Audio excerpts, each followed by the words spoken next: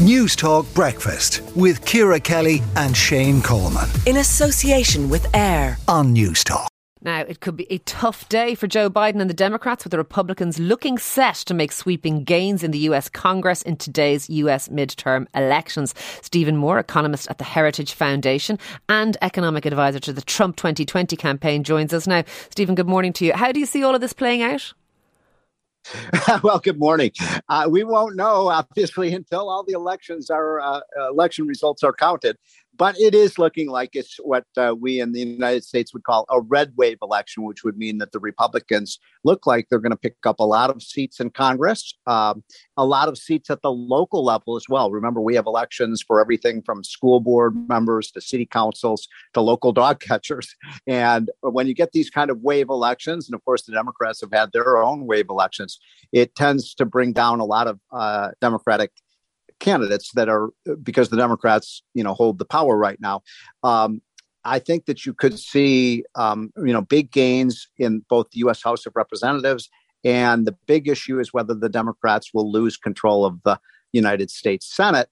Right now, it's too close to call from all the polling. Okay. And quite often in midterms election, the party that holds power does take a bit of a trouncing. Is there more going on than that, though, in this election, do you think?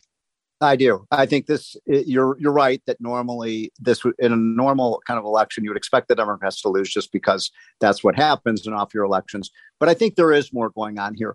The Democrats are losing support with some of their key constituency groups, and I'll mention three.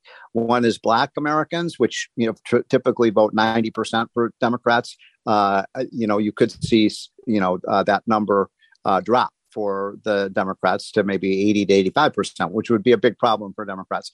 The second one is maybe even more important, which is Hispanic voters, where in a lot of districts, you may even see a majority of Hispanics vote Republican, because Hispanics care most about these pocketbook issues like inflation and the cost of food and gasoline. And that's where Democrats have not performed well. We have high inflation in the United States. And the third group that is sort of the key voter group that decides elections in America is independent women.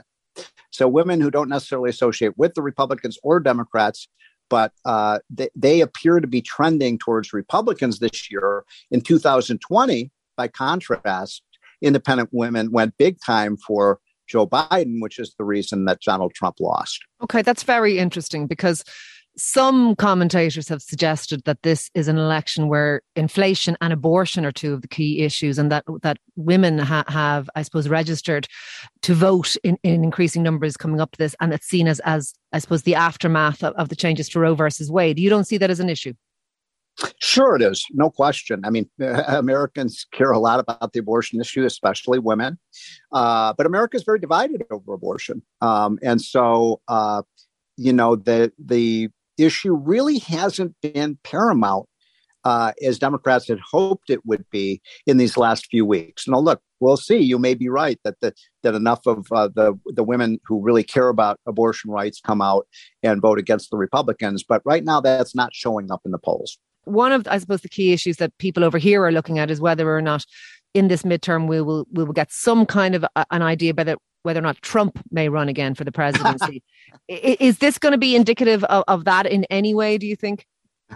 Well, Republicans would like the discussion of Donald Trump to wait for another 24 or 48 hours because, Trump is an extremely polarizing figure. He's very popular with some Republicans and very, very unpopular with many Democrats. And one of the keys to the Republican success this year, actually, if they end up winning, is that the Democrats have wanted to make this election to be about Trump. Yes. And the Republicans want to make the election about Biden.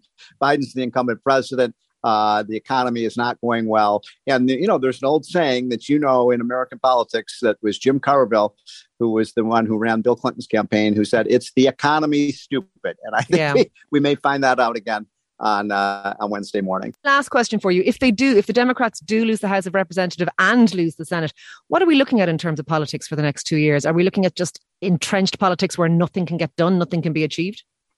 Well, we are two countries right now in America right now, and I don't say that with any joy. I mean, America is more polarized than we've been in 100 years. And so there's just sharp divisions between what conservatives in America want to do and what liberals do. So I think you'll see a lot of kind of hand-to-hand combat.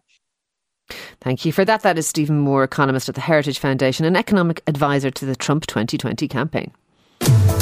News Talk Breakfast with Ciara Kelly and Shane Coleman. In association with AIR. Weekday mornings at 7 on News Talk.